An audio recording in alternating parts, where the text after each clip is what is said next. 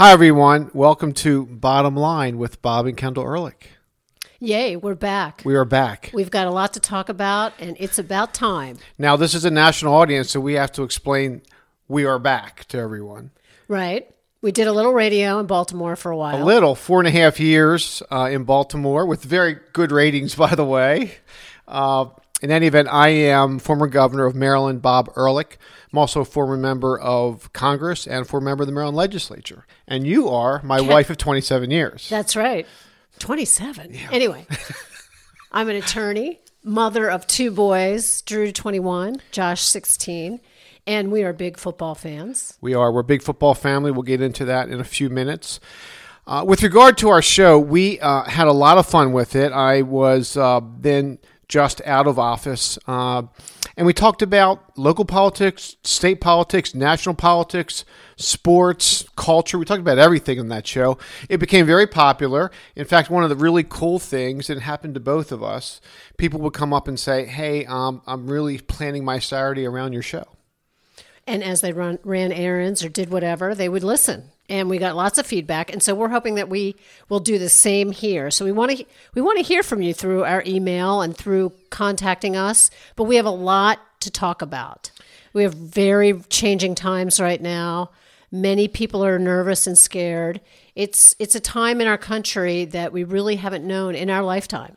Yeah, so we hope to capture your attention with this podcast. We have plenty of political opinion here, quite obviously. We're going to have occasional guests.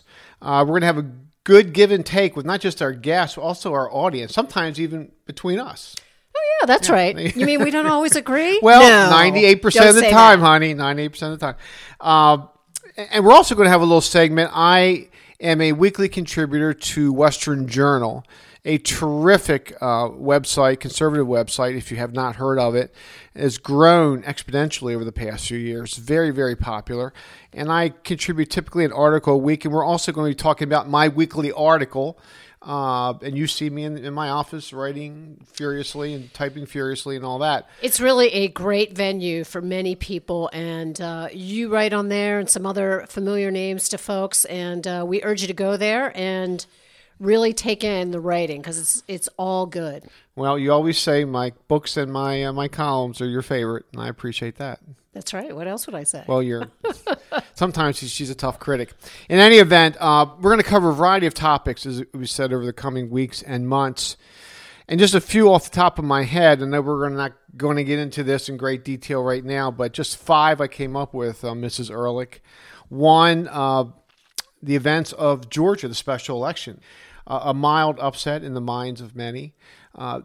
My friends, my former colleagues on the ground informed me that the rural Republican vote, the red counties in northern Georgia and southwestern Georgia, did not come out with the numbers needed to offset Democrats' strength in the cities.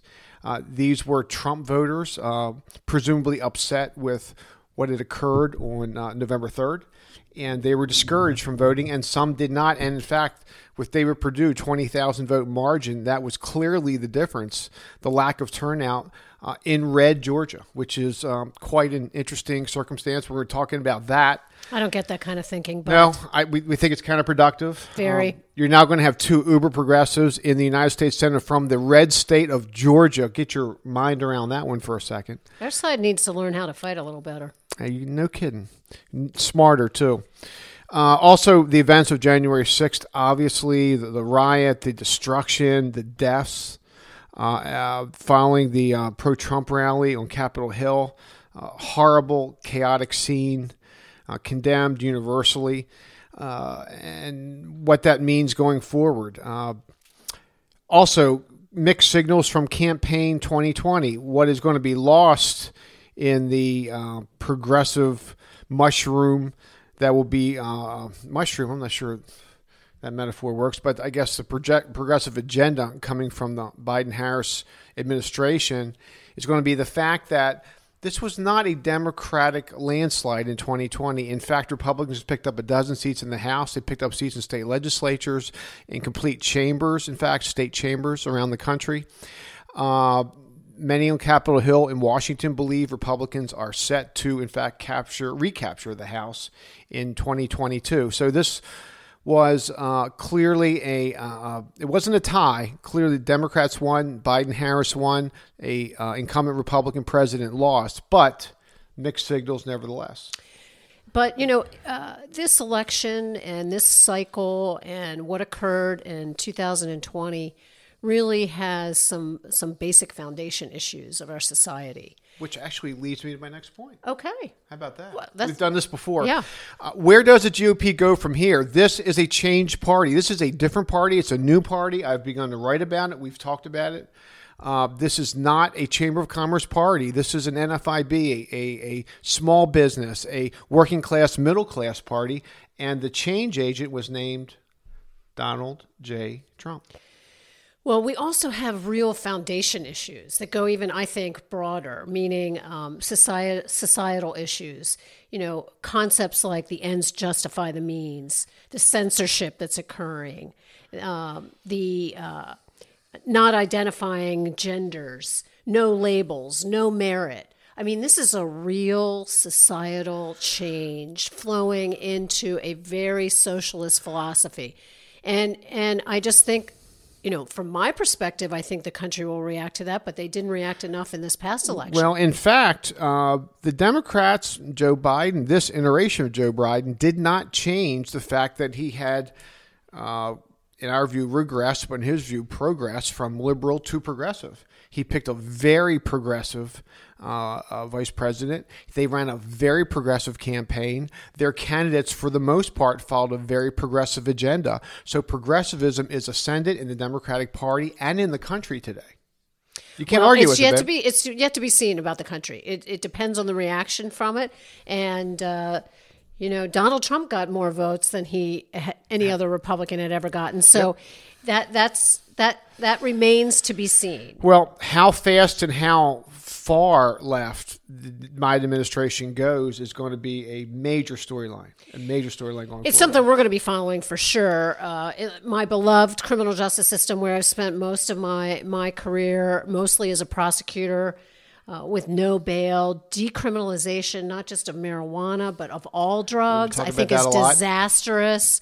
I'm a real believer in alternative courts. I think that's great, but you have to make it stick. Those courts have their own stick and carrot that to provide the ability of people to do. I did that for several years. And working what in one of those administration courts. brought drug courts to Maryland? Well, that was the Ehrlich administration, exactly as a matter right. of fact. And so we just, we're going to be following these stories and bringing them to you in a very common sense type of way, that if you're of a certain generation, you're thinking to yourself, wow, where are we and how can this be? Yeah. And what kind of future for our children? That's really what it's all about. Among the issues sort of important to us, because we're sort of old-fashioned around here, we're traditional, we vote on issues, less on personalities, more on issues. What did the person do? What did the person say? What did the person do? What was the performance in office? And then we get to judge what issues are important to us. How do those issues play out? Promises said, promises made, promises kept. Said, exactly. Right. We care about school choice. We care about freedom of speech on campus. We care about freedom of speech, period. We're big First Amendment folks. We have been. If you read my former books, if you read any of my articles, your stuff as well, it's all about free speech. It's about First Amendment. Immigration policy, another hugely important issue to us. The war on terror will tell the story about how, as a member of Congress, I came home after 9/11 that very day in Congress, and you turned to me and said, you have to run for governor. We're going to need leadership. The country is going to really desire leadership at this point. And I think we're in a real place of that right now, too. Urge a lot of people to run. We need good people to run for office right now. Couldn't be more important. Other issues that we've discussed, written about, care about: election security, integrity. We're not Johnny-come-latelys to this issue. I've written about photo identification, mandatory photo identification at the polls on Election Day, 4 years. This should be a no-brainer, dear. For everyone. We'll get into this, but you can. I should put it like this: there's very few things you can do in our country today without photo identification. But when it comes to the franchise, when it comes to the most important rights you have as a free American, in Maryland, get that driver's license out of my face. What's that about? People need to be identified. And after this election in 2019, definitely we've got to, or 2020, I'm sorry, we definitely need to have verification, and we need to have people show up at the polls. Not to keep going on this issue, but we laugh about, you kid me about my seasonal allergies in the spring. When springtime comes, I need my Claritin D, right? And when I go to the local drugstore, they know who I am, former governor. But guess what? Guess what I had to produce to get my Claritin D in springtime in Maryland? Identification. Do I have to produce that at the polls? No. Crazy. Identification to get my gym, identification to get my computer, identification to get my phone. To go to any office building these days? Anything. Gun control, obviously another issue, important enough. Second Amendment, regulation, taxes. There will be no issues that we fear.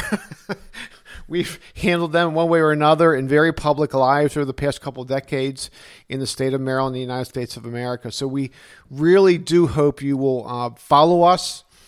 We hope you will listen to our show. We hope you'll contribute to the show as well with Give and Take. We look forward to it. And we thank you for your interest in the Ehrlichs, because the Ehrlichs are back. And that's the bottom line with Bob and Kendall Ehrlich. We look forward to talking with you.